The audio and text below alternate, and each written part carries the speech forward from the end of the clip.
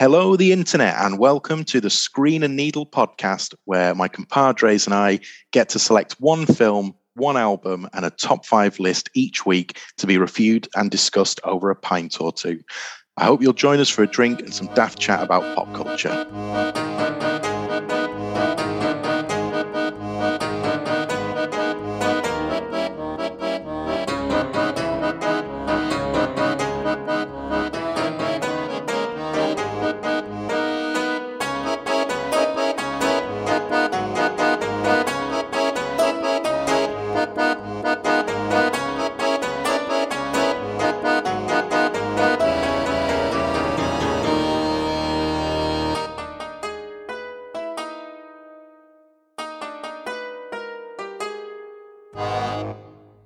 My name is Will Holden, and today I am joined by Mark Wall. How are you doing, sir? I'm all the better for seeing you two. Thank you. That means a lot. And I'm also joined by Andy Melbourne. How are you doing, sir? Slightly worse than for seeing you two, but that means a lot too, but in a different way. Lovely as always to see you both. Cheered me right up. Good. Right. Let's crack on. This week, Marco, these are your choices. And we begin with the film One-Eyed Jacks from 1961.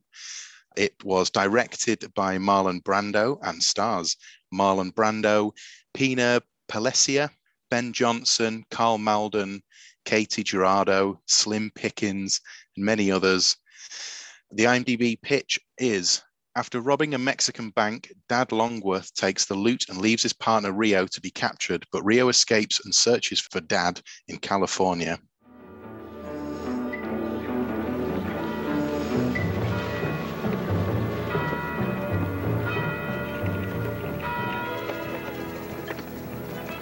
What's the matter? Ain't you coming in? You can fight them fleas on your own. I'll see you later. Well, don't get drunk. You know, you're getting too fat to run. Let's go to glory, Dad.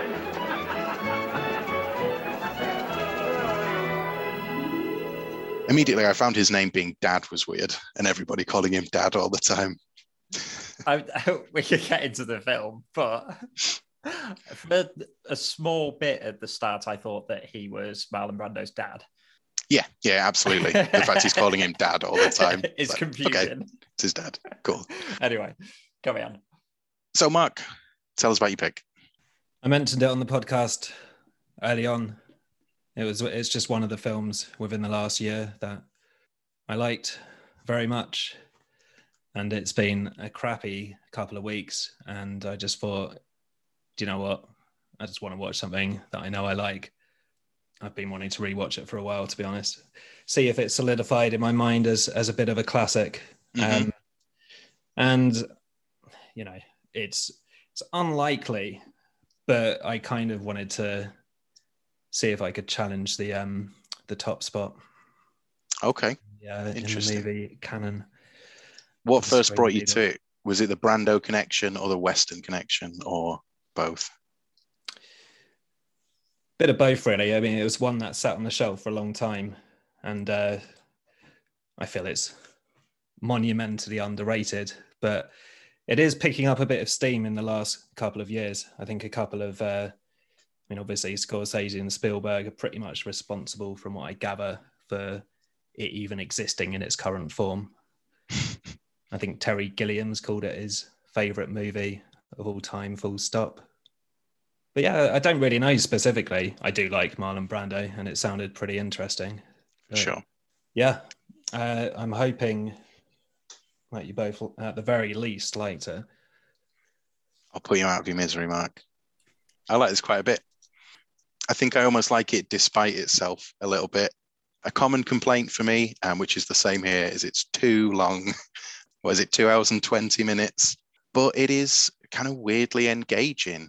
I think Marlon Brando absolutely steals the show, although I do actually think a few of the other names I read out put in some pretty good performances throughout, including Slim Pickens, who was a pretty gross villain. He was real fun. I think some of it is shot really, really nicely, particularly when he's on the cliff quite near the beginning and the Mexican police are kind of surrounding him. And those vista views were quite stunning.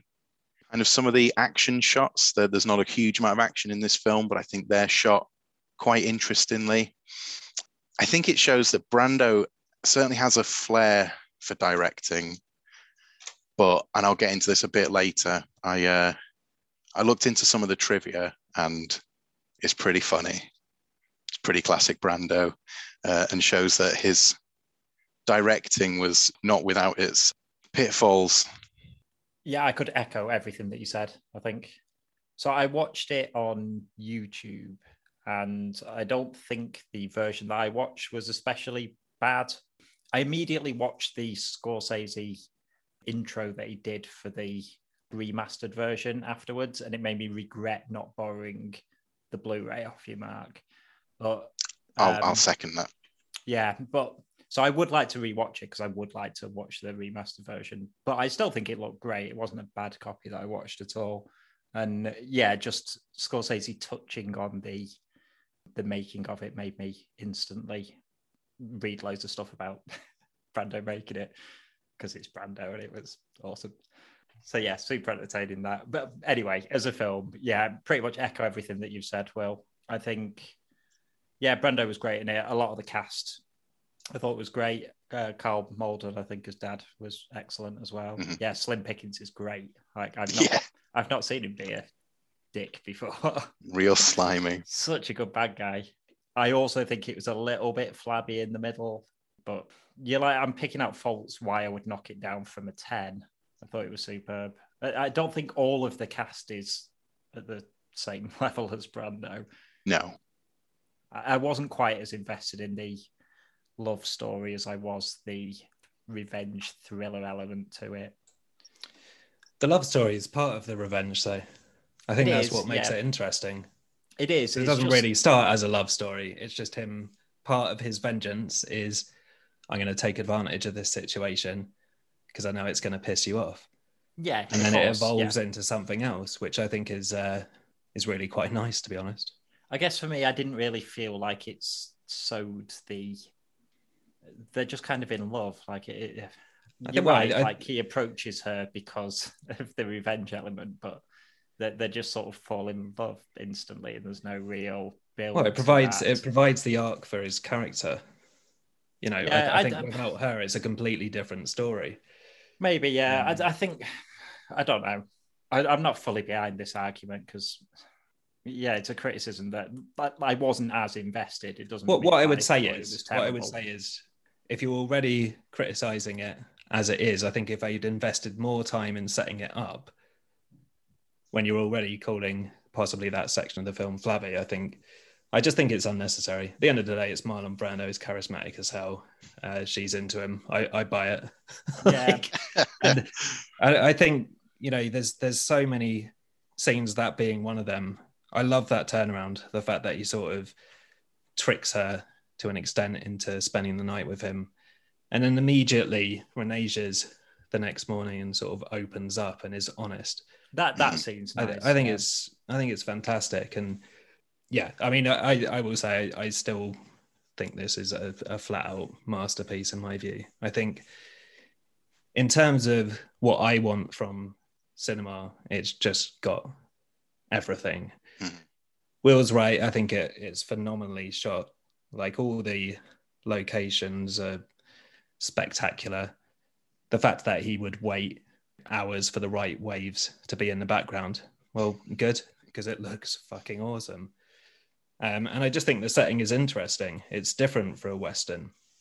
In films, aside from how it looks, what do I want? I want a good story, which I think it's got a great story. I want interesting characters who evolve throughout the film, which it's absolutely got in spades. I want to not quite know where it's going, which I didn't. The second time round I did, obviously, but I had an advantage of having seen it. And yeah, I just think it's, a couple of the people aren't possibly on the level of Brando, but I mean, come on, he's like one of the best actors of all time. And Who is? Yeah, of course, yeah. I just mean, I think the ensemble cast was actually really good. Like I say, Slim Pickens and Carl Malden for me in particular. I think maybe it was partly why I wasn't as invested in the love stories. I wasn't quite as sold on Louisa. Okay. I think she's as an actress. But I think she's good, but I don't really know what more she could have done with that role. One of the sort of little bits of trivia initially was that he shot the original edit was something like 4.5 hours long, and eventually it was the studio that edited it down. And I think that tells in some places where I think the pacing at the beginning feels a bit uneven, because there's the setup to them being caught, and then next minute he's out of prison, and then next minute they've got clothes and horses, and it's sort of straight into the revenge story. Now, in practice, I've got no problem with that, because the revenge story is the interesting story, but I feel that there's more film there that we just don't see, and that the final edit just feels a little bit choppy in those opening stages, and perhaps a little bit meandering. And then I think once he arrives at the town with his gang, I think that's where it really picks up story-wise. I don't know how you, like, I'm criticizing it for being a bit long and then saying I want more prison scene. well, Yeah, exactly. I just don't think. Yeah, it's a bit of a conundrum. I don't have an issue with that, and also I think the pacing, it's sort of one bit really, and it's probably the third quarter, I guess. Like when Brando's in the jail cell, like waiting to be hanged. I feel like that section's kind of too long. I do know kind of what you mean. Like things like when he escapes and Dad's outside of the jail cell, he just appears at the same time, which is, there's no real issue with that. It's just that suddenly the pacing is really quick towards the end. Yeah, I don't mind the pacing at the start at all. I think like the story is the revenge thriller story, I guess. So I don't mind them rushing through the initial setup, because that's all it is. It's just a setup. And I agree with you totally, Mark, on things like the characters, like the kind of light and dark of every character almost. Brando does pretty unlikable things through most of the film, but then is constantly shown as well as standing up for the little man, when somebody's treating someone It's a badly. super interesting character. But all the characters like that, almost everybody has. If you're a bad guy, there's still a little bit of light shone in there and so on. Like 100%. Characterization is excellent. Yeah, I think it's phenomenal. And pacing is subjective, obviously. I mean, I don't think it's too long personally at all. I find it all engaging, and I'd struggle to find a scene without a purpose. Yeah, fine. If you feel a couple of the scenes were a bit like laggy or whatever, then that's fair enough. But there's nothing that I would look to cut at all. I think every single scene has a purpose for either the characters or the story, or it just looks nice or sounds nice. I want to mention that as well. The score is phenomenal. Like, I'd never heard of this really guy, good. Hugo Friedhofer, kind of golden age Hollywood composer. Had never heard of him. Since I've listened to a bunch of his stuff, and he's fantastic. And I don't know how I've not heard of this guy, but even to me, I'm such a sucker for it that even the love scenes, which I know Andy said he wasn't fully into, there's set on a spectacular location, and there's a beautiful love theme which plays during all of those scenes. And, that alone is enough. And I thought all the character stuff was more than enough as well. But there are big sort of chunks when there's no score at all. But I think that makes it all the more dramatic when it crashes in for, like you say, some dramatic scenes or kind of romantic scenes. And when it does, it tends to be quite big. It's a big orchestration. Yeah, I enjoyed the score in this. One bit I thought was quite funny. I don't think it was on purpose, but in the opening credits, there's a score running throughout, and it's quite melodic. And then it kind of hits a slightly discordant note, a moment of tension, and it's just as the words "directed by Marlon Brando" appear on screen. That's pretty cool. But yeah, I just think it's, as I say, all the little moments, and even the side characters, like his Mexican mate who he breaks out of prison with. There's no requirement for them to have long scenes together. You get that sense of their close relationship. And I'll be fully blunt, I was close to welling up on the embrace as he's leaving, and he obviously meets his downfall shortly after. I was gutted. All this stuff about the pacing, to me, the first half is what it is. I think it's really good at the build-up, and then pretty much the last hour is just gangbusters, I think. Yeah, I think it's reflective as I was watching it. I was in the first don't know, 20 minutes of the film, kind of thinking, when's this going to sort of hit its stride? Probably in retrospect, as you say, I don't know what you'd cut, and I don't think it actually probably matters that much once you know where it is going. But I guess in that first experience, I was kind of thinking, like, it's just sort of jumping from one thing to another very quickly. I believe that the film kind of becomes what it is in the scene where Carl Malden's character obviously makes the decision not to turn back for him. Mm-hmm. Even that alone, fantastic piece of acting, really well staged. And it's even got like interesting character stuff before that. Like, as you said, Brando is a bit of an asshole at times throughout the film, but he sets it up so that Dad is going to be the guy who gets away to get away. Yeah. I think like there's loads of little touches like that, which are just brilliant.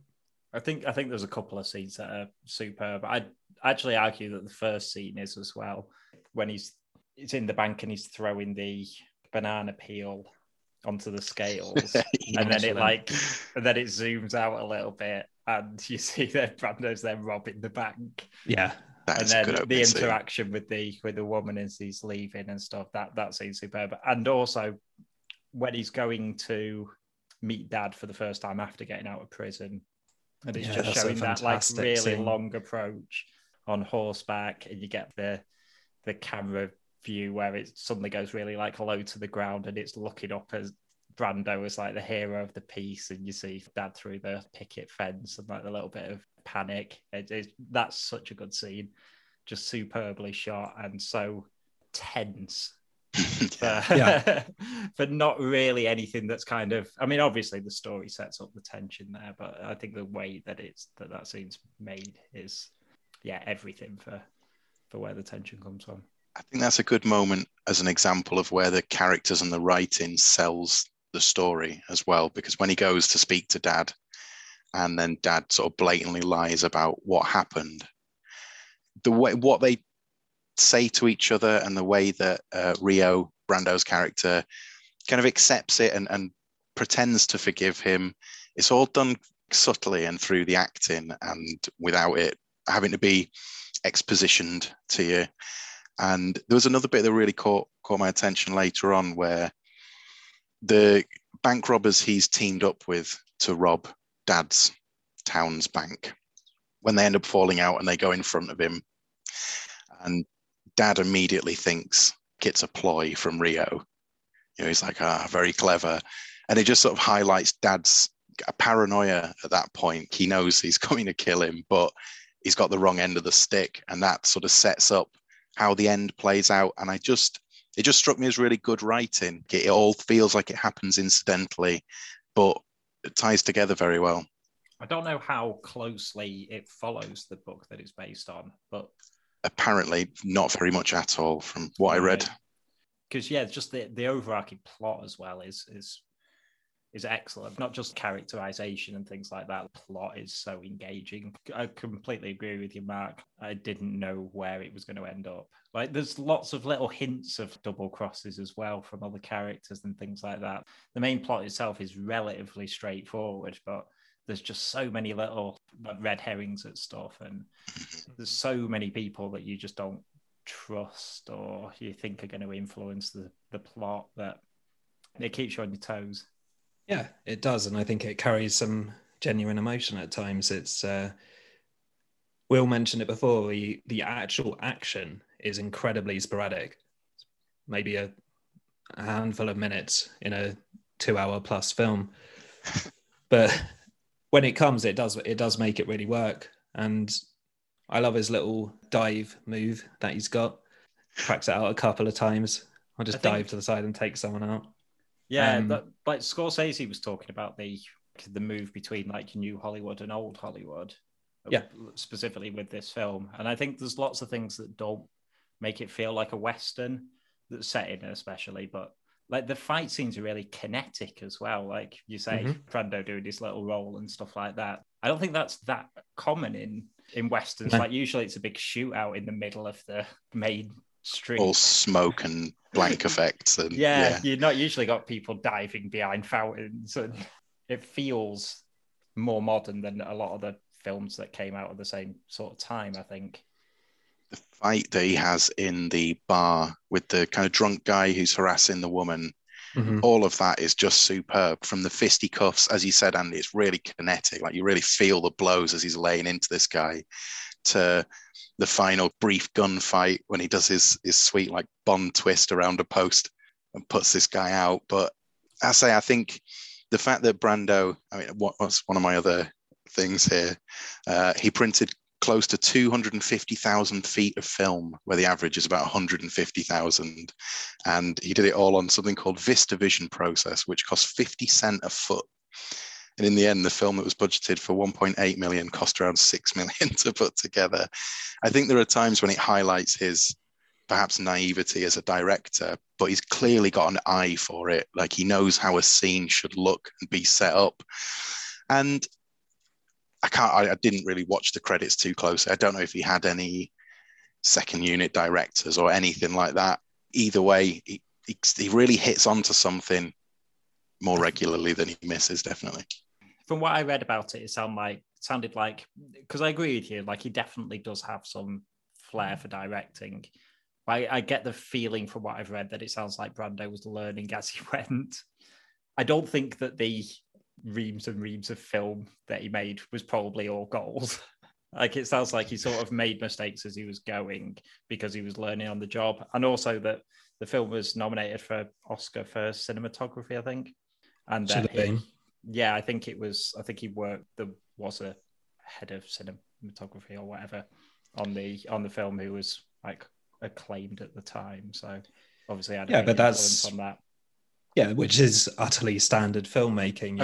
That's the case with any director. I think a director's main job really is to tie it all together and draw out the performances from people. Of and course, yeah. I think that's here. I mean, I'm not going to criticize any sort of naivety on his part. Like I'm sure he was learning, and he probably did make mistakes. But at the end of the day, I'm just judging the end product, and I think it's his directing is leagues better than 99% of directors, in my opinion. I think it's almost flawlessly constructed, and of course it's a team effort. But I think that's the interesting thing about it, kind of the magic of a rookie, somewhat maverick director makes this thing that then other people sort of edit into something else. And I think that's part of its magic. Like it's almost accidentally brilliant. Yeah, indeed. And I think that's one of the things I love about it. It's I may have said this when I spoke briefly about it before, but it has a certain quality to it, a certain magic that I can't work out. I don't know why it works for me as well it does. I can take all those individual elements which I've discussed, cinematography, acting, story, characters, music, and I think it's all fantastic, which obviously helps, but there's just some magic to it, which the best films in my mind have, where it just elevates it to that I don't think extra special status. I don't think you haven't explained that. Like every element of it is to a very high quality. It's kind of building blocks are excellent as well. Like it's a really good story with a really good cast, with a really good director. It wasn't a criticism, incidentally, of Brando for saying that it sounds like no, I know from both time. I just found that kind of interesting. That I think no, for sure. Look, the behind the scenes stuff is very interesting, and you sort of mentioned it at the start, and I think it also gains some additional levels. It's annoying because there's very little of Brando actually talking about the film. I think basically because it flopped, he kind of lost a lot of passion for filmmaking in general. Yeah, which is also a great shame. I can kind of totally see why it flopped as well, because it was made at the same time as the Magnificent Seven, and like I think it was coming towards the end of that like golden era, I guess, of like westerns in cinema, and it's it's totally different. So if you're a cinema goer, when the film comes out and you're expecting another Magnificent Seven, then it's not going to hit your expectations at all. So I can kind of see why it flopped. It doesn't make it any worse of a film for it. Yeah, I mean, I think that's it, isn't it? Like Brando, the first time I watched it, I was like, this just feels different.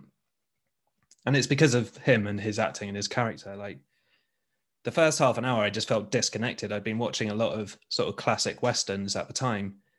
And you're very used to sort of the leading man being this, stoic, like, I don't know, sometimes old a bit of a school bastard figure. Yeah. And like, it took me out of it. I was like, well, this just doesn't quite feel right. Like Brando being the kind of James Stewart or Randolph Scott or like John Wayne, he just doesn't, he's not that. But the more the film goes on, the more he brings to it. And it's just something else entirely, which is probably, part of the magic or whatever. But yeah, sorry, I just wanted to mention the dad stuff. I watched a documentary on him recently and he's got, major dad issues, basically. I don't feel it's an accident that this story appealed to him. I mean, his name is literally Dad, but he is also the father figure, both. Yeah. Both to Rio, at the start of the film, like presumably his like early life, like a mentor sort of figure. And then obviously, and obviously the father-in-law as well to his like love interest later on. So it's a bit on the nose with the naming, but it's not inaccurate. Yeah, I just think it gained something knowing that he was like, you can tell. I think you can tell how invested he is in it all. Like I think it's that kind of passion project. Again, I think that adds to it. It feels like one of those films that the story of its creation is as interesting as its like final product, and I find that quite interesting. I'm on the IMDb page at the moment, so I don't forget character names. But the first trivia I can read because it's there, and it says Marlon Brando insisted on getting drunk to film a scene in which he was supposed to be acting drunk, but he got too drunk to act or direct, so he insisted on repeating the process the next day. And again, got too drunk to direct or act. Another one I called from that same list is, according to Carl Malden, during shooting, Marlon Brando would have 2 steaks, potatoes, 2 apple pies a la mode, and a quart of milk for dinner, necessitating constant alterations to his costume. Yeah, I did. I think Scorsese might have mentioned that, but actually it's super obvious. Like his hair looks completely different. He puts on somewhere like he just looks different at the end of the film than he does at the start. Like he's noticeably bigger. What did you two guys make of the ending? Were you happy with it, or did you feel like you had hoped it would go in a kind of darker direction? I was happy enough with it. I think I kind of would have been satisfied either way. The journey was the enjoyable bit, I think, for me, like the performances and the look of it. And as you say, the plot was really engaging and kind of getting his revenge. And the final shootout is cool. Like it's a cool shoot around the fountain. My understanding is in Brando's original, I think Louisa's supposed to die. I think she gets killed by a kind of a stray bullet. I don't know, that would have felt sort of in keeping with the story. Like not many people get a happy ending, even characters who like Chico Modesto. Yeah, he is. He's an absolute dude. And I think they earn their fond farewell moment. And you're right. Like I was sad when he gets his number punched.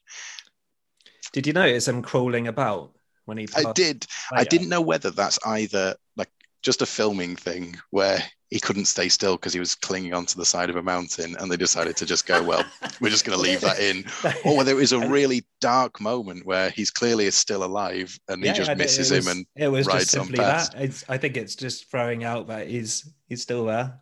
And I kept on thinking, he's going to come back. It's going to be great. He's going to save the day. No, he's just dead on the side of a cliff, like bled to death over several hours. Did you not see the post-credit scene where he's still wriggling about? Oh, yeah, to set up the sequel. I found it, I always do, because I guess I don't watch enough films from this era, but because all the credits at the beginning, I find films from this era just stop really abruptly, because there's nothing at the end. It just sort of goes, and then they get away. Duh. And then it just stops. Just going back to the ending, I did think it was like relatively interesting because it crossed my mind as well. like there's a few options there at the end. Yeah, I thought when Dad gets shot and then you can see him on the floor dying but still alive, and he takes those like pot shots at Rio. I felt sure in that moment that he was going to hit Louisa and that it was going to be a super like tragic ending. I don't really mind. Like, I think all possible endings from that sort of scenario would have been fine for me. Yeah, I kind of agree with you, Will. Like, the journey is enough anyway. But I do think it's interesting that he went for the very classic Western like ending of literally kind of riding off into the sunset for not a very classic Western. I kind of feel that is more of the studio editorial choice than Brando's. I believe that is the case, actually.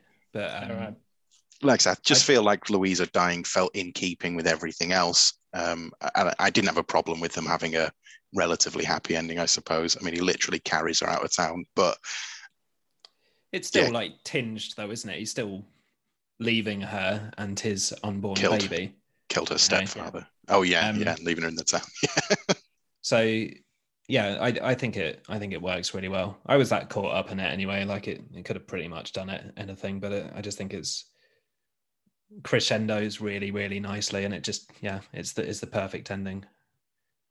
I don't think it's a film where there's too much to say other than praise it. I think it's in my opinion, it's just so well done. It's just, there's not much to pick apart.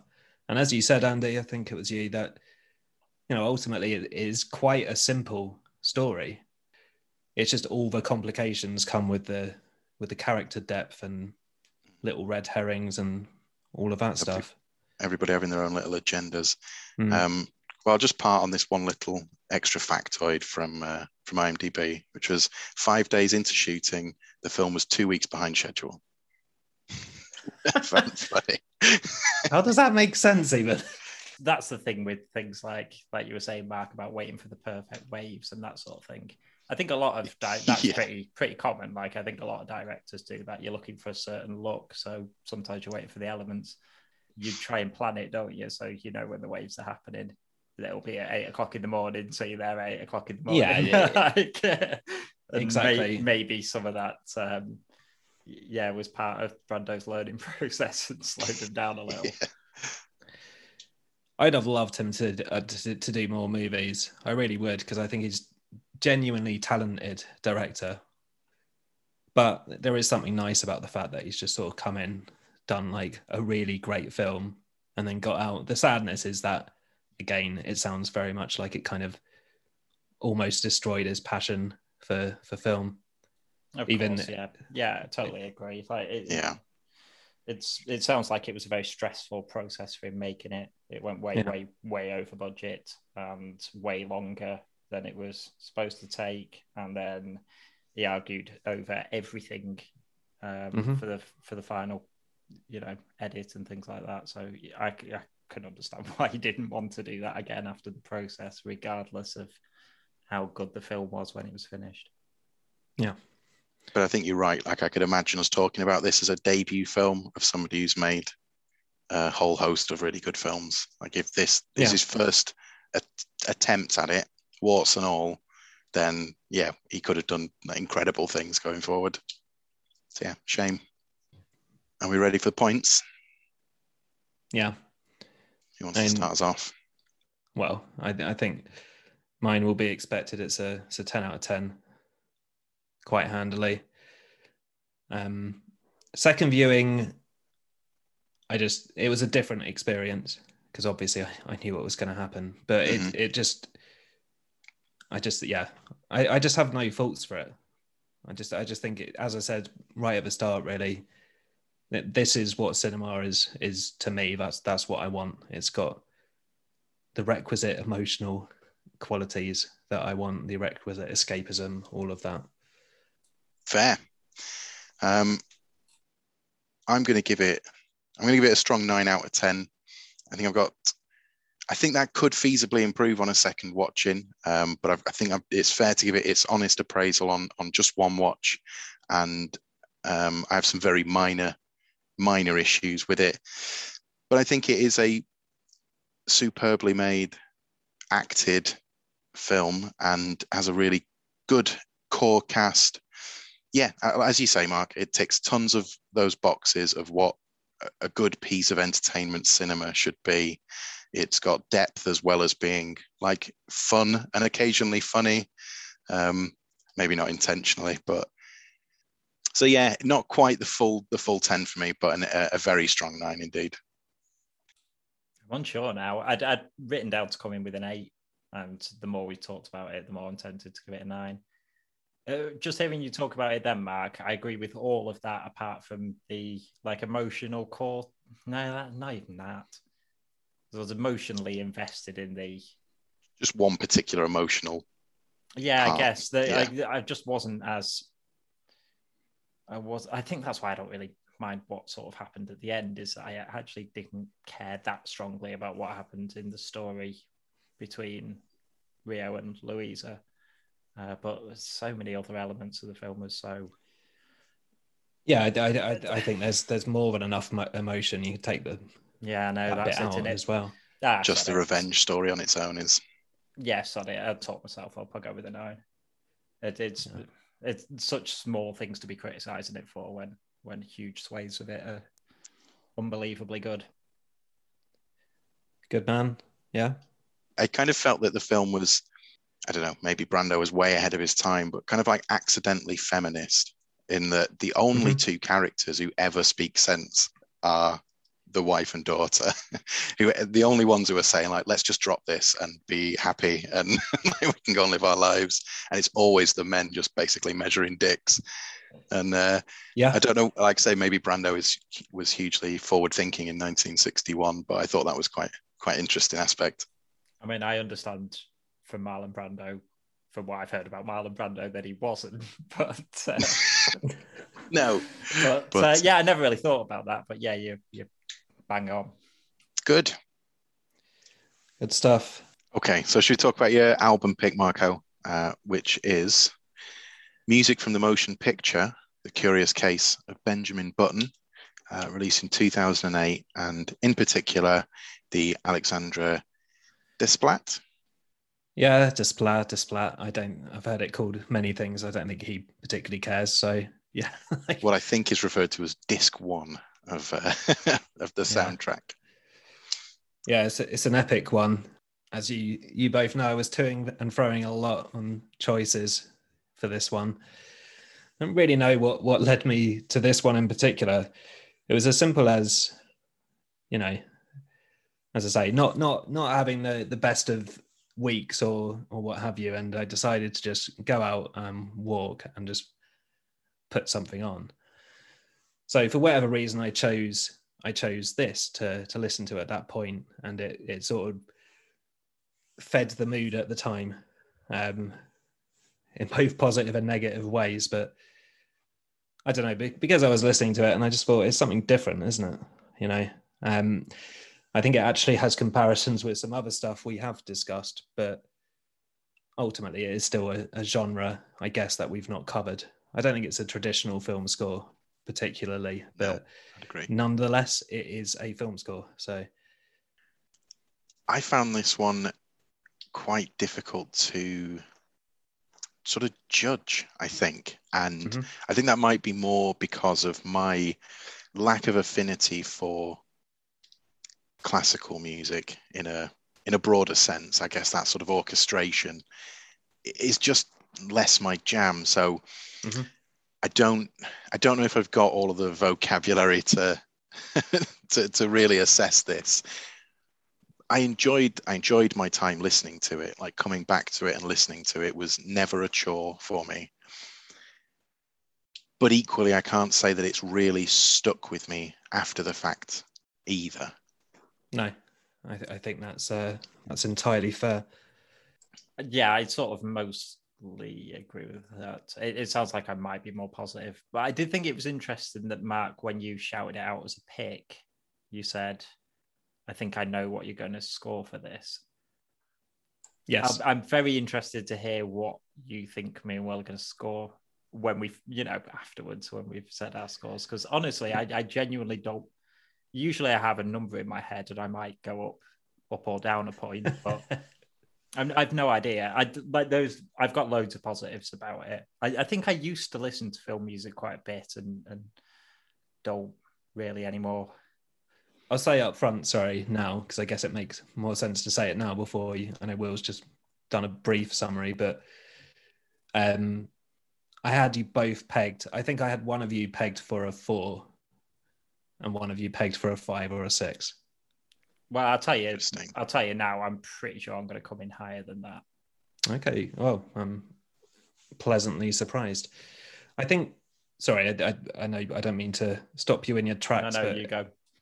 I think it's one of the reasons was it struck me, and it was an unintentional thing, frankly, but it struck me there were some possible similarities to something like the Ichiko Aoba album, in that I think it's very mood based rather than, I guess, hook based. You know, it's kind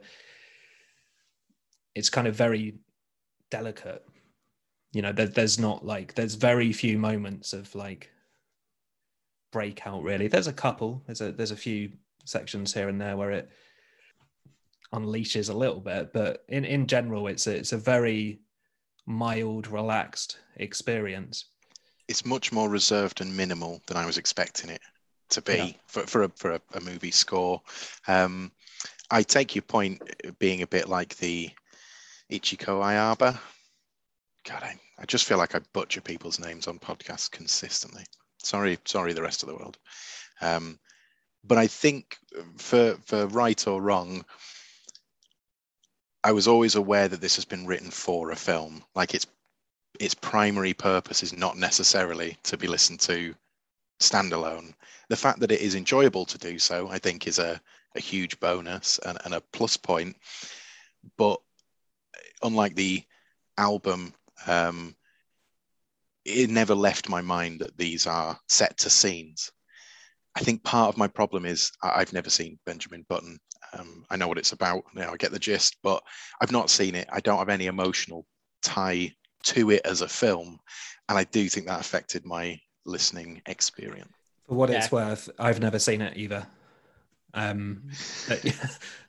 Sorry, Andy, I kind of cut you off before, so. No, I was just going to say I saw it in the cinema, and it has essentially left no impression on me. I was trying to remember it. I can remember the plot, and I don't think I hated it, but I really like David Fincher as well, but it hasn't stayed with me as one of David Fincher's classics. I just so I get that comparison that you're making, Mark. Just going back, for me, the thing that I criticised, Ichiko Ayaba. Thanks. I'm saying it, but I don't know if it's right. Well, I couldn't remember what it was, so it wasn't just a pronunciation issue. The criticism I had of that is that the melodies never stayed with me, or I would disagree that this isn't hooky, I guess, because I think some of the little, like, very delicate, like, piano themes and things like that are memorable. Like, I recognized them when they came round again. I think there's variety on it as well. Like, there's a lot of it is really sort of melancholic, and but there's little moments of, I don't know, like playfulness, and for sure. I mean, it's a film score, isn't it? So of course it's going to change throughout by what it's scored to, but yeah, I did find it kind of memorable. I do think the melodies are really nicely written. I think within a listen through, absolutely. Like, I'd recognize the repeat themes and things. I just think when I stepped away from it, it didn't. I'm not saying I'd be singing it on the way to work, but yeah, no, but I get your point. Well, I'll just sort of say a couple of things which I've been considering, as because you mentioned this as well, Will. Just like, you know, it's difficult to sort of review, and I think it is, and it struck me when thinking about it. This is the case for most film composers, but particularly Desplat. He does multiple films a year. You know, we're talking an hour and a half, 2 hours of music, him solely writing it for a full orchestra several times a year. Now, when you compare that to bands who 3, 4, 5 years to come up with a select group of songs, you know, it's somewhat embarrassing, frankly, like the riches that these composers like can bring. I'm not saying it's 100% hit rate or anything, but it does also mean that I'm going to go a bit easier on them as a general experience. You also mentioned, of course, that it's written for the film, which is absolutely true. A lot of that score is going to be underscore. It's not designed to, like, you know, it's not trying to be music to listen to in and of itself. It's serving a different purpose. You know, I'm far more forgiving, I guess, of like, because I mentioned before, I think you can almost take it in sways. Like, you can just listen to a few tracks at a time. I think, like, being blunt, probably half the album I could lose quite easily. Not that it's bad. I just think it's, you know, it's offering different versions of similar themes. There's 3 or 4 themes which are woven together really nicely. But, you know, some of it is just incidental. It's just kind of very minor, doesn't really add much to it as just a standalone listening experience. But I can forgive that because of what it is, which I don't know whether that's fair or not, but, you know, I'm judging it different to an album by a band because I think it is a different thing. Yeah, you have to. Like, I don't think that's unfair at all. That's right. The thing I'd say about the scoring. Like, how do you pick a score when? How do I compare it to how I would score, you know, Half Moon Run or any band? Exactly, like, yeah. It's just it's so difficult to put a number on it because it's such a different thing. It's instinctual, isn't it? I think it's just, you know, what did you get out of it? Was it broadly positive? You know, I think that's it. This is going to be a scale sort of enjoyment and appreciation as opposed to pure analysis. But to the point you made about it being a film score, if you had never even heard of Benjamin Button and you just got a synopsis, it would be reasonable to not understand what that film was going to be. Like, it's a story of a man who ages backwards. He's born as an old man and dies as a baby. Yeah. That could just as equally be a horror, or it could be a comedy. Yeah. And I think the score does a good job of, if you didn't know that, it tells you the mood of the film. Yeah, I think it does a good job of that. So I think that's a success for it. I think as well, like, picking up on what you were saying about the themes, it made me think about classic film scoring. I think, like, there are different themes used in different settings that I would presume would relate to different characters, or and like you say, there's quite a few of those that are quite recognizable, and I think that's one of the reasons as well that I'd say it's memorable. I think all of those themes are quite strong. Like, the actual melody writing is really, really good. Yeah. Memorable and interesting, and can be used to kind of, you know, emote different things depending on the kind of setting that the theme's used in. 100%.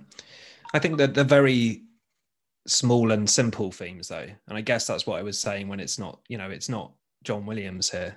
You know, it's not like the Superman theme or anything like that. There was like fiddling around on the keyboard the other day and just like playing a couple of them, and they're like, you know, dead simple. Half of them are just, you know, little fifth leaps, and it's really sophisticated as well.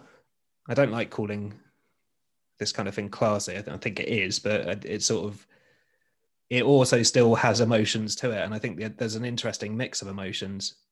I think it is broadly melancholic, someone said before, and then they're right, but you also said, yeah, that there's moments of levity and like almost humor at times, and romance and all sorts. And it is interesting how he changes the themes across the course of the record. Like, towards the end, I think the one of the main themes, which is probably the simplest one, just the kind of the one with the little leaping piano notes, basically. Yeah.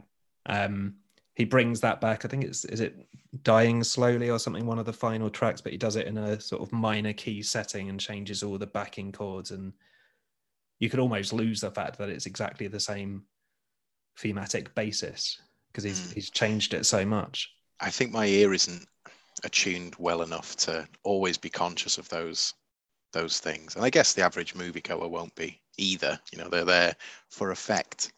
But I do think that the fact that I've not seen the film and don't have any particular tie to it, as I said, I think it has affected my listening. And I experimented by also listening a bit to the Hollow Knight soundtrack, which I think is fairly similar in a lot of ways. And I would say that this is a higher production value. I dare say Hollow Knight's not real instruments. Yeah, but it's not. My existing love for Hollow Knight made me enjoy that more, despite the fact that I think it is comparable, but probably not as sophisticated, I think is the right word. Of course. Yeah, no, like, I was just going to say, of course it isn't. Like, of course that has an impact. But I think, like, what you were saying about getting the kind of the core of what the film is, that it is a kind of melancholic drama, just from listening to the soundtrack, kind of like, obviously you're not going to have the same connection, something that you love, but I think that shows kind of the quality of the score. From what you were saying, Mark, about the kind of that it doesn't have any big, like, sweeping big John Williams moments or whatever. Mm-hmm. Again, like, I think that is just entirely indicative of what the story is. Like I say, I don't. Oh yeah, absolutely. I don't remember loving the film, but I think it is like, it's this sort of extraordinary story, but in a very underplayed, like, melancholic way. I don't remember the film being superb, but that's what it's trying to set up to be. Like, you know, the premise is big, but the actual story is just kind of basically a story about Benjamin Button and his wife and the aging process. And you're right, it definitely sells that without having seen the film, like the vibes there. It's really funny. I was also thinking about this as well. Like, I like this music quite a lot. I do have criticisms, but I like it a lot. And it's something that I've returned to over the years, and I think I'll continue to do so.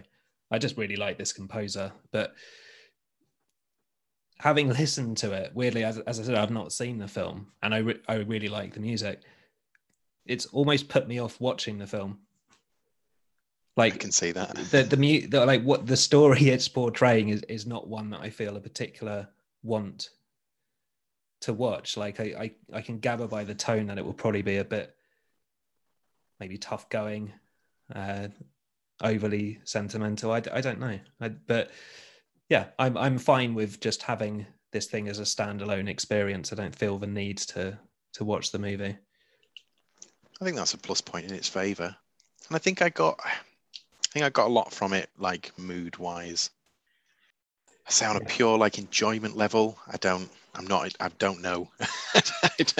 It's a thinking man's or thinking woman's listening experience. I think there's a lot of space to it, and as I said, it's a weird thing to say, but like, when I was walking around, I found myself both listening to it and not listening to it. There's bits that grab me and I really get into, and it sort of changes my mood. And then there were other bits where it's more background, and it left room for me and my thoughts, and it got me thinking of other things. I kind of like that. I'd agree with that. I think, like, I listened to it, well, often it was background music to me doing something, which is when I usually listen to music. But yeah, sometimes it grabbed me and sometimes it didn't. But that's not a criticism particularly of it, because, like you say, like, it's very small in stature as a album, I guess. And so the only thing that really drew my ears were the melodies and the real nice bits of orchestration occasionally. And when it didn't have that, it was just really nice background music. But it's not a particular criticism of it, because it's made for a film, and like, exactly, yeah, that's part of its points purpose. where that is appropriate for the film. Yeah. Touching on that orchestration though point, I completely agree. I think it's like beautifully orchestrated. There's like lovely colors and textures and stuff, and he utilizes a lot of solo, like cello and stuff, which anytime that comes in, it's super nice. I think those are the standout bits in the score.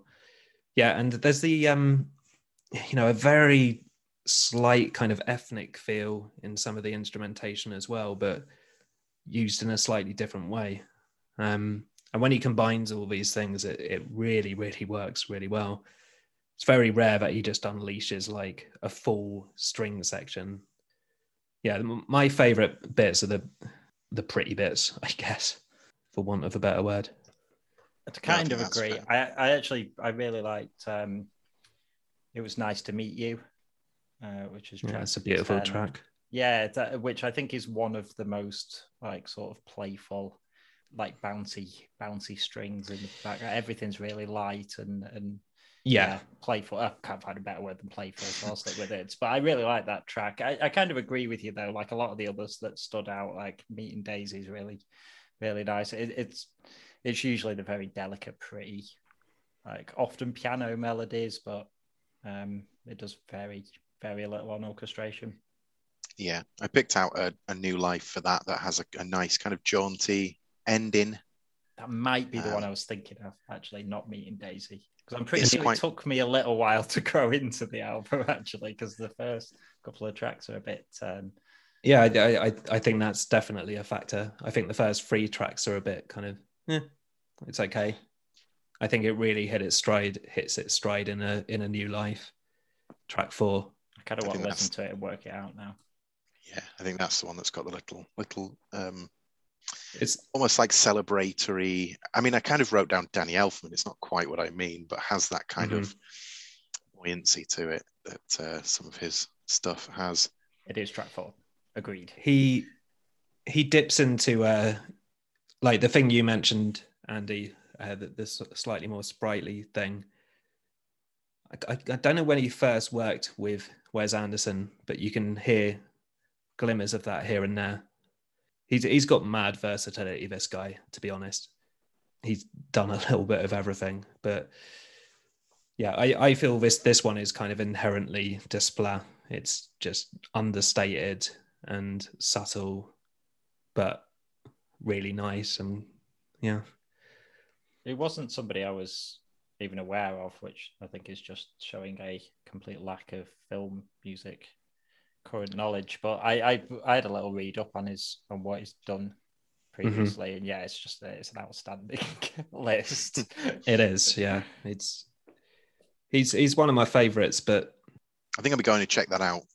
I think I've got enough from this to warrant further listening. I think it's made me want to listen to film music again a little more. I think that's a good point. And I'm not saying it'll suddenly jump up super high on my list. I'm not going to suddenly listen to exclusively film music. I feel like I've not listened to any for a few years. Reignited a little something. I think I'd agree with that. Even if this wasn't, 100% successful, I think it has sparked a certain inspiration. I'm, as I say, very pleasantly surprised because I feel this is one of his less kind of in your face like efforts, really. I think it almost borders on so light that it floats away in the breeze at times. So I'm glad that you picked up on the little things and enjoyed them. The final thing I'll say is just a couple of other tracks that I really liked. I think Sunrise at Lake or something. Yeah, Lake Pontchartrain. Yeah, I think that's super nice. I think the final couple of tracks are really nice at sort of bringing it all together, almost like a medley kind of thing. And track 5 as well, Loving More Moscow. I'm doing this all off the top of my head, so I don't know. Yeah, Loving Murmansk. There you go. That was close. I think that's also super nice and has that kind of ethnic instrumentation as well. Mm-hmm. I quite liked Submarine Attack because that was quite moody. When I was listening through, though, it always really snapped me out when he just starts saying, "My name's Benjamin Button and I was born in unusual times." I was like, all right, restart the album. I do think what you said about it being a kind of mood thing, to an extent as well, you can say this about any album that we've reviewed or film that we've reviewed, that your mood obviously impacts it. It's like, absolutely. If it gets to the night before and I need to watch something and it's a comedy, then you're watching a comedy, aren't you? Even if that's completely what you're not in the mood for. So yeah. It definitely helps this week. They're actually a little melancholic, soundscapey kind of. Yeah, sort of. Let's say small in stature. Film score was.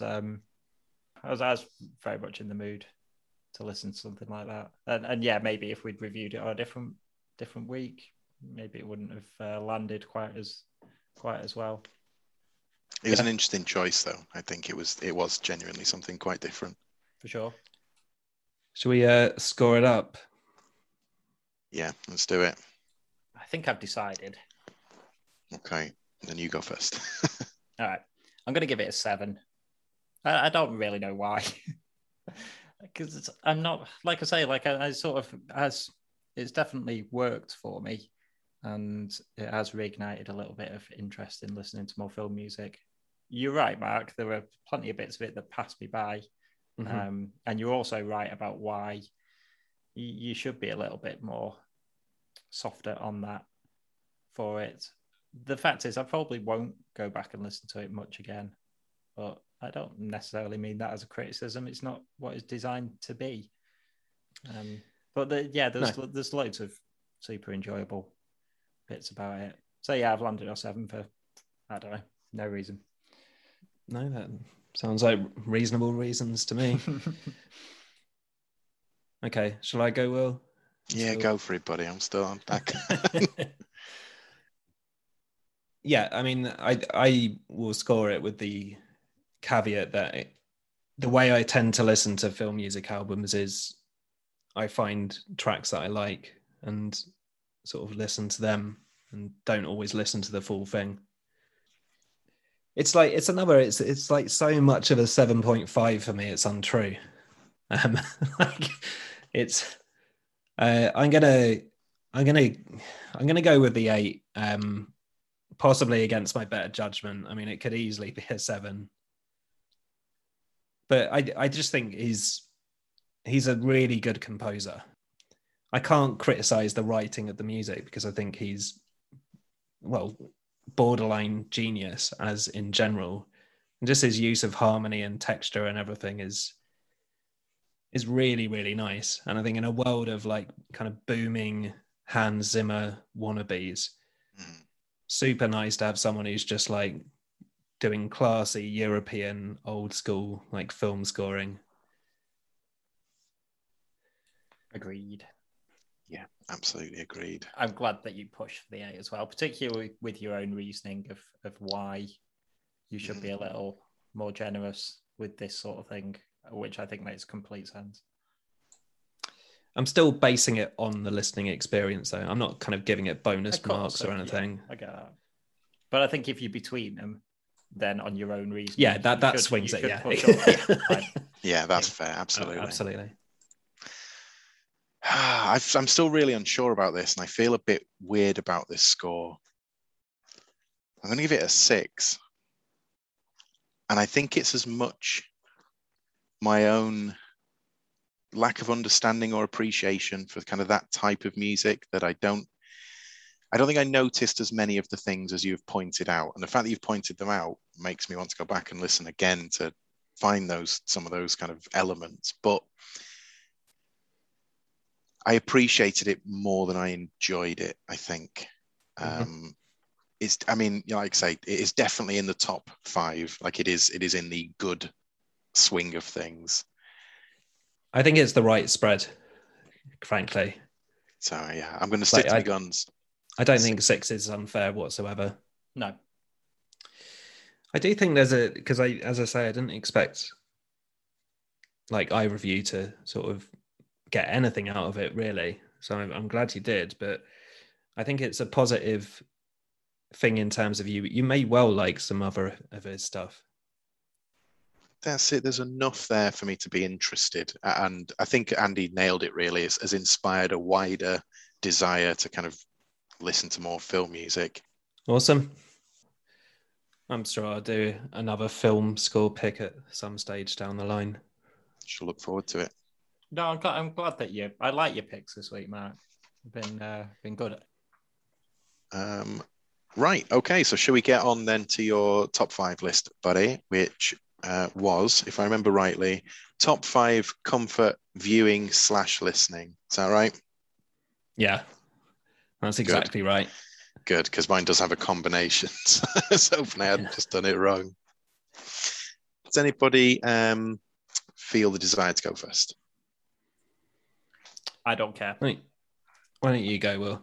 I feel like you rarely start. I think that's fair. We don't have. I'm predicting we're not going to have too many crossovers.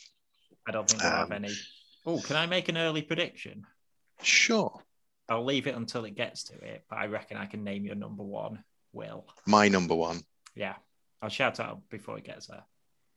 Interesting. I'm going to double predict. I'm going to predict what I think you're going to predict later on. And you're going to say it at number 2. My number 5 is an album. It's an album that I find endlessly re-listenable, with a great variety of songs. And it could have been actually a number of albums by this particular act, but I've picked Nonsuch by XTC in my number 5 slot. I don't think Nonsuch is necessarily regarded as one of their best albums, but I like a lot of those tracks a very great deal. I think it's a really cool album, and it kind of reminds me of a time when we were living in Fallowfield. And I mean, to say it's a comfort album, that time wasn't all good. We were poor as anything, but we also had some good times. And yeah, it's an album that always brings me some comfort. Yeah, it's a good choice. Absolutely, it's one where it's slightly more on the poppy end of things for them, which is no bad thing. I'd agree. Makes it an undemanding listen, and yeah, it's just fun, isn't it? It is a fun album. It's got some kind of quirky tracks on there with some funny lyrics, and yeah, I think that's a good point. Though it's undemanding, like it's a real easy listen for them. Yeah, that's it. That's my number 5. My number 5 is pretty similar in theme, I guess. I don't actually list an album. It's Bare Naked Ladies. I guess Stunt or Gordon would be my album choice. But the things that you said are pretty much the same. I like that. I like music that has a little bit of, I don't know, doesn't take itself too seriously, I guess. Yeah. Like, there's little moments of humor, and they're just throwaway stupid things, but I like them. I think musically, Bare Naked Ladies are slightly better than they're given credit for. A lot of it is pretty bait pop, but the bass lines are always good. It's got those like real stacked harmonies that I'm just an absolute sucker for. And yeah, Unchallenging is right as well. Like they're very easy listenable songs, and I think those 2 albums in particular my slight leaning would be Gordon, if you care. I think my slight leaning would be Stunt, actually, but sure.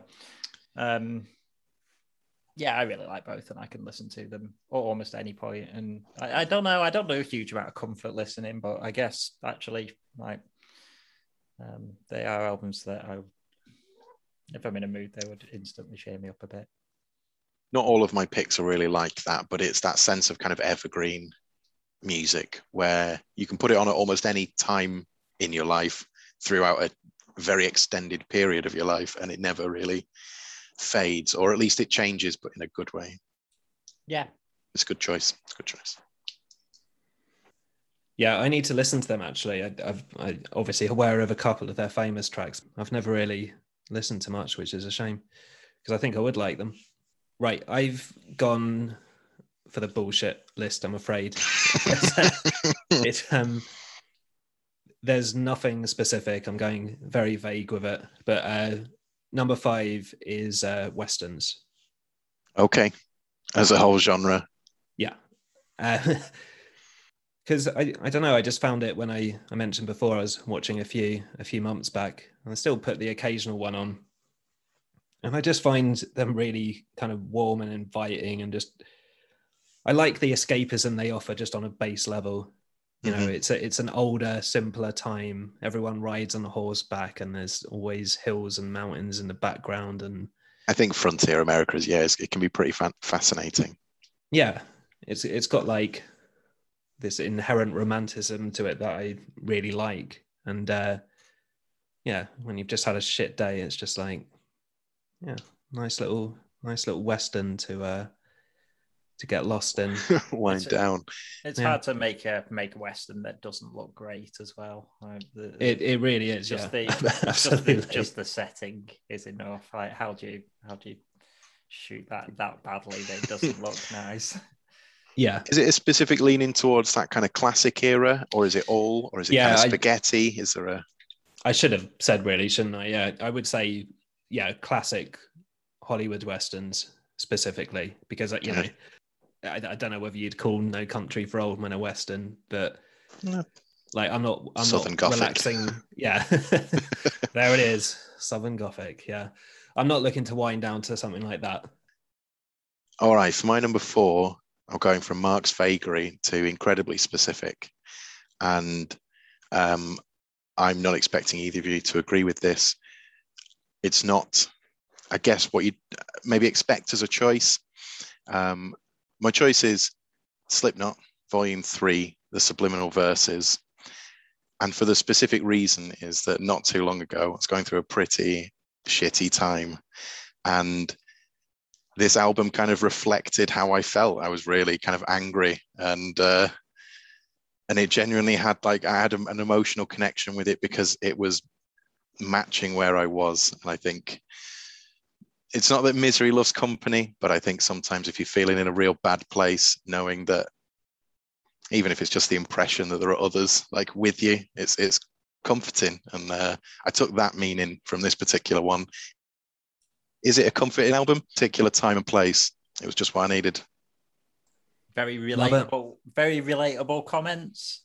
Maybe not necessarily the album pick, but yeah, totally get That's where you're fair. coming from. Different strokes and folks and all that, but yeah, just at that particular point in my life, it hit a nail that needed hitting. See, I go straight for like Sufjan Stevens or something real miserable if I can find it. I used to wallow in that as well, like just wallow in misery anytime I was down. I can't do that anymore. I'm too emotional these days. I love that. I love a bit of wallowing. It's my fave. I think just core frustration and rage are my they're my trigger points. Yeah, not a rager. Anyway, that's my number 4. Good pick. I've thought outside the box as well here, but very, very differently. I won't talk about it for too long because nobody else will possibly give a shit. But number 4, I've gone with Test Match Special. Very excellent. Nice. Excellent. It makes me a bit sad that I don't know anyone who gives a shit about cricket, because I'd like to talk about cricket with people. This is very much a growing up pick of Test Match Special being on in the background. It made me a bit sad when I thought about it that I don't listen to it anymore because I have Sky. So if I follow the cricket, I put it on TV in the background instead of listening to the radio. But I think there is something really quintessentially English about it. I think they take their job seriously in terms of analysis of the cricket, but that is only 50% of the job, and the other 50% is them just getting ridiculously distracted about a cake that somebody sent into them. I really like it when there's just moments of just fits of giggles about something, when somebody makes a bit of gentle innuendo, or it's part of the magic, isn't it? It's the characters that make it. And if you just wanted facts, you could read text. But it's rolling characters as well. There's some people who've been on there for years, but there's all the time players retire and they start turning up on TOS as the pundit, I guess, equivalent. And yeah, everybody brings a little bit of magic. I just find it incredibly heartwarming. It's just yeah. Even if I didn't care about the game, I could just listen to them chat absolute nonsense. There's some absolute classic moments as well where the batsman's holding the bowler's willy That's Classic. funny. That's funny stuff. Like, that's always going to be funny. That's a really great choice. I listen to quite a lot of different podcasts, and I didn't really think in that area. So, spoiler alert, none of them are in my list. No, it's how I got to it. Is I thought, is there any podcasts I put in? But then I always started listening to podcasts really the last few years. I've been in and out before, but it's only recently I started listening religiously. So they're all too Test new. Match has always been there. Yeah. It's a great pick. It is a great pick. You see, I now feel like I've massively cheated again because I am just going out. I'm crossing it over as well. I'm just going outright podcast / YouTube for number 4. Now, specifically, I won't even bother to mention any specific podcasts or YouTube stuff. I mean, most of the time at the moment, it's super sad. I'll more than happily just put on a YouTube video of someone going through their Blu-ray collection. I won't watch it. It will just be there. Like, and what it is, I guess the inherent appeal to me is there's something just somewhat reassuring and comforting about the human voice. Yeah. Absolutely get that. Which is basically what the number 4 is. It's just like, yeah, I don't know. It's I do it a lot. It's just easy, and sometimes, just sit down, lay on a bed, whatever, and just listen to people talking to you. I feel kind of uncomfortable in complete silence. I get that. I do it almost every morning. I think I wake up because I almost never sleep through to my alarm, so I have a bit of time to kill, and I just put on a. This morning, I listened to a video of somebody talking about why the tritone chord, why it was a myth that it was like banned in the medieval El ages. Diablos chord. Yeah, 20-minute video, and it was on in the background whilst I was getting ready for work. Lovely stuff. Very I want to watch that. So no, I don't think that's a cop-out choice, Mark. I think that is very well reasoned and absolutely fair. Nice. So your number 3, Andy? No, it's my number 3. I did. Okay, so my number 3 is Full Metal Alchemist Brotherhood, which I think represents probably my favorite of the sort of anime series. It was one of the first ones I watched. We have watched different ones, you and I, Andy. And this is the Brotherhood version, the second version that was produced. We have. I have watched a bit of Brotherhood, but I never really got to the point where they. It's about 15 episodes. So it's quite a lot before it diverges. I think Brotherhood's the better of the two, but they've got really great characters in them, and the story is full of twists and turns, and it's a kind of full-on fantasy adventure. But I found that it is one of those I can just dip back into. I know the story well enough that I can just hit individual episodes kind of at random and enjoy the ride every time. So it represents my anime corner. Cool. I was just saying, I really like the world that they build, this sort of proto-European pseudo-scientific magic that has all of these like very specific rules about how it functions. And yeah, I think it's very cool. But that's it. It's my number 3. Number 3. I'm going to go with Bridge Over Troubled Water. I listened to this album probably a month ago.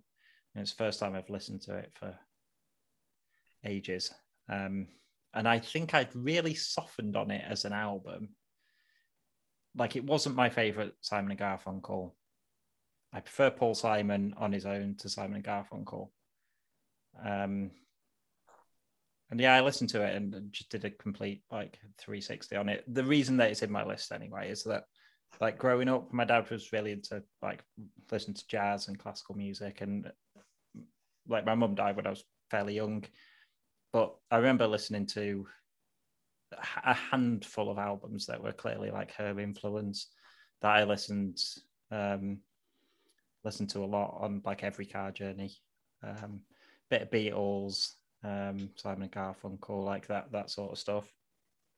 And I guess it was just one of the first albums that I actually like knew inside out and loved. And yeah, to listen to it again and sort of realize that had kind of come back for me. Like the song Bridge Over Troubled Water, it's just overplayed for me. I completely lost interest in it and I forgot. I mean, it's on the album twice. Yeah. And yeah, I forgot what a like belting song that is, but the whole album, and like it changes in tone throughout it so much. Like there's so much of it. I love Baby Driver, like what a song that is. And then you've got like the ballads, like Song for the Asking, The Only Living Boy in New York. My love for that album. I'll Keep the Customer Satisfied. Like the bouncy tracks are so good as well. I don't know. I've got a real nostalgic love for it, but I think that's a big part of the comfort. Yeah, but I guess that's just come back recently for me. I sort of had forgotten about it, and cool. That's why it made the list. Yeah, that's really nice. Yeah, genuinely slightly touching. Only slightly, because we're men. It's good job I didn't bounce it for Brooklyn Nine-Nine then. Yeah, absolutely. Yeah, I feel my number 3 is weak in comparison, but it's the 60s Avengers TV show starring Patrick Macnee, and particularly the Diana Rigg run. But I just got into a habit for several months, really. We just put on revelatory experience of having a TV in your bedroom, I have to say. But yeah, we would just start watching an episode like in bed before going to sleep every night, and it's just such a fun, entertaining show. I just love the aesthetic of it. Like, it's just 60s are cool, aren't they? At times. Again, I think it probably falls into that kind of unchallenging, but just really like fun. Yeah. Easy to Absolutely. get. I'm a sucker for that, like, stiff upper lip, like British thing, I guess. And John Steed's the man. Just a old school gentleman. It's got a lot of the kind of Bond style spycraft in it. About charm and gadgetry and yeah, it's a cool choice. Yeah, agreed. My number 2, I guess, also kind of fits into that evergreen category, but it's a film, and it is Hot Fuzz. Probably the film that I've seen the most in my life, and not all the way through, because it's one of those films that when it's on telly and you flick in between adverts and you land on it and you think, I'll watch this for 5 minutes. Then an hour later, the credits roll. I've watched it again. Yeah. And it's always the case every time I see it. There's an argument for Shaun of the Dead as well, but I think Hot Fuzz peaks for me as the best of the trilogy. And wherever it is, from whatever point in the film, I can just pick it up and enjoy it. So it's full of superb jokes. It's really quotable. It's one of my faves. Agree with all of that. I must have watched it on TV from halfway through a dozen times. 1,000 times, yeah. It's an absolute classic. And I think it is the best of the trilogy as well. Also agree with that, yeah. Good pick. Thank you. Andy, you're number 2, Chieftain. I've got a bit vague on this, to be honest. I think I wrote these down because I was going to pick one of the films out, and now I don't really know what to pick. There's a handful of films that I've watched 1,000 times. They're all incredibly easy watching, and I just find them like absolutely full of charm. I'm pretty sure I've mentioned all of them on the podcast before. So I wrote down Grosse Pointe Blank, High Fidelity, Princess Bride. I honestly must have seen all of them a dozen I could times. throw a few of them in my list as well. And I've also seen all of them within the last year. And I'll continue to watch them all the time. John Cusack is a bit of a theme that runs through that, but not in The Princess Bride, unfortunately, because that would have been great. That would have been good. But in terms of like comfort watching, there's nothing better. They are the perfect Sunday afternoon film. There is no challenge in any of them as a film, but they have, they're just full of heart and that's it really. I watched them with a little love in my heart. God, they're good. Great, good choices. I mean, well, well, they are 10 out of 10 films for me, but it's not based on quality. It's just based on love. No, I think all of those are pretty much great fucking films.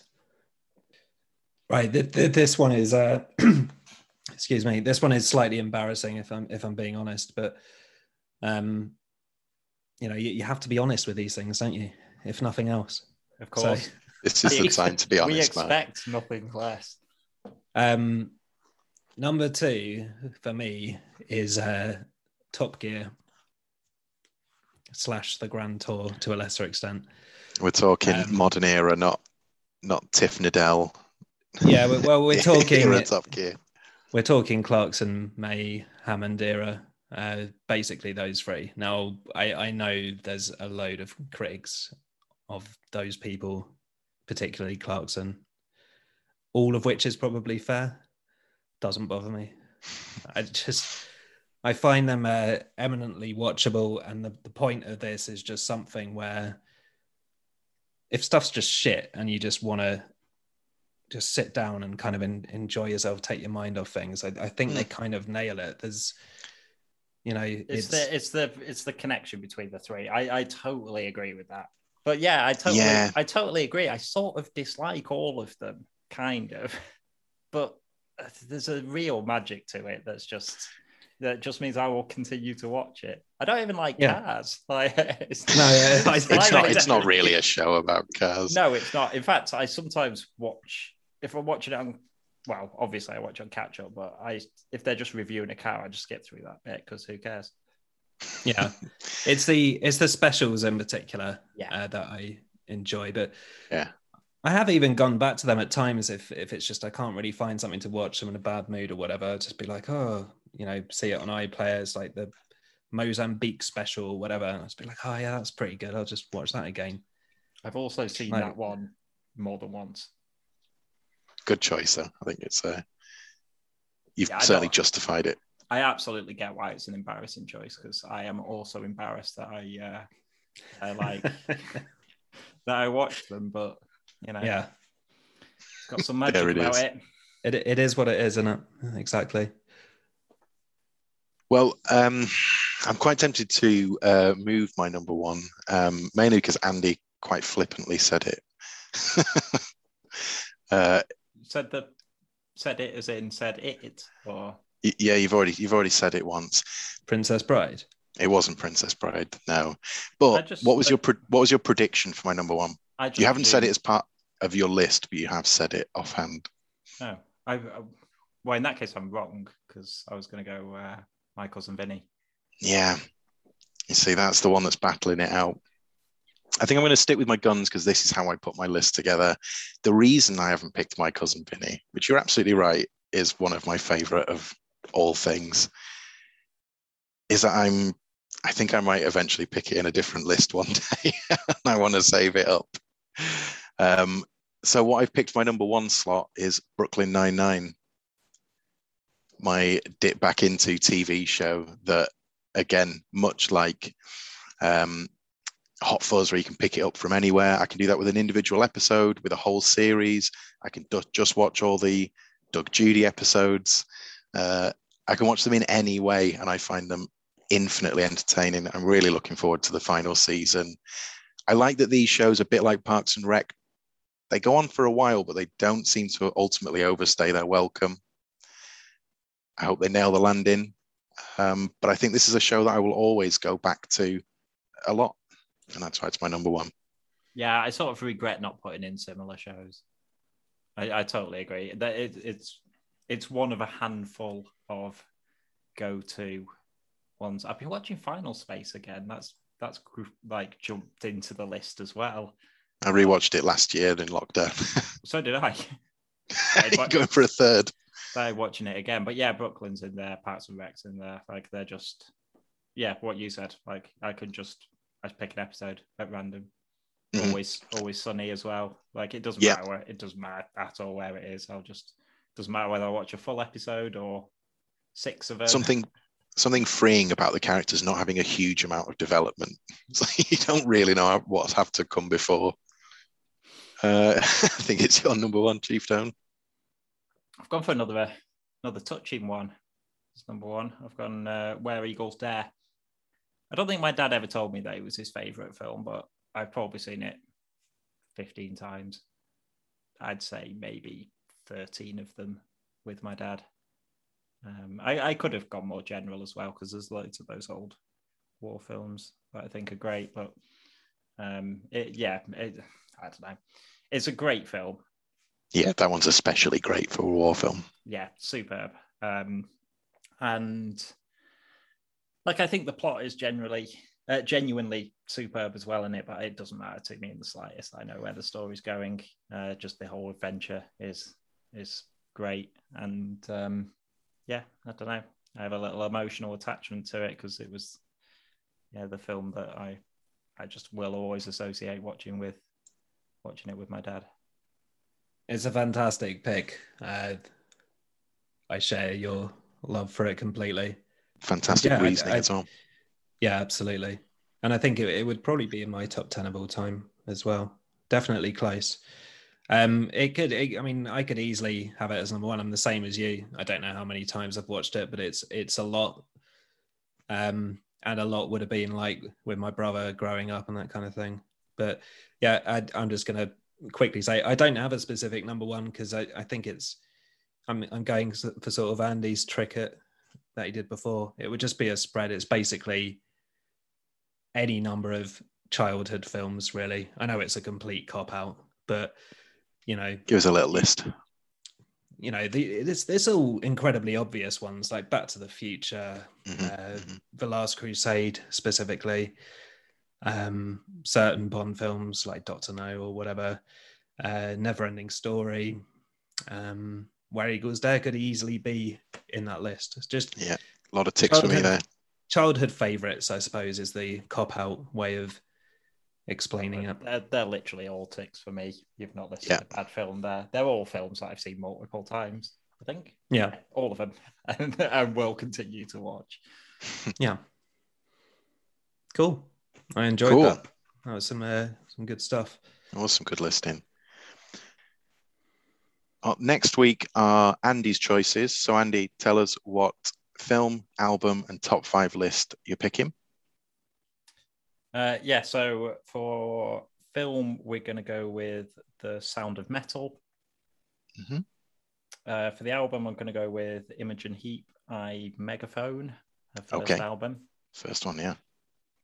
The list is going to take a bit of explaining because I've got a bit outside the box here. Okay. So I'm going top 5. Let's just call it top 5, the band. Want you to build a band. So I'm looking at lead singer, guitarist, bassist, drummer, and wildcard pick. Okay. I think you should have to make it into a band. So I want you to pick a kind of at least a loose genre. Like you can't just be picking a funk drummer and an acoustic. Something that works together. Yeah, exactly. Like you don't have to pick your best. You don't have to pick your best in each. Like your favorite ever singer. I want you to form them as a band. That's quite good, like a fantasy band. Yeah, that's awesome. I love this already. Yeah, I thought it'd be fun. Okay, I'm into it. Good, great choices.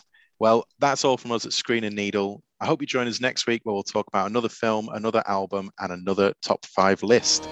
Bye-bye.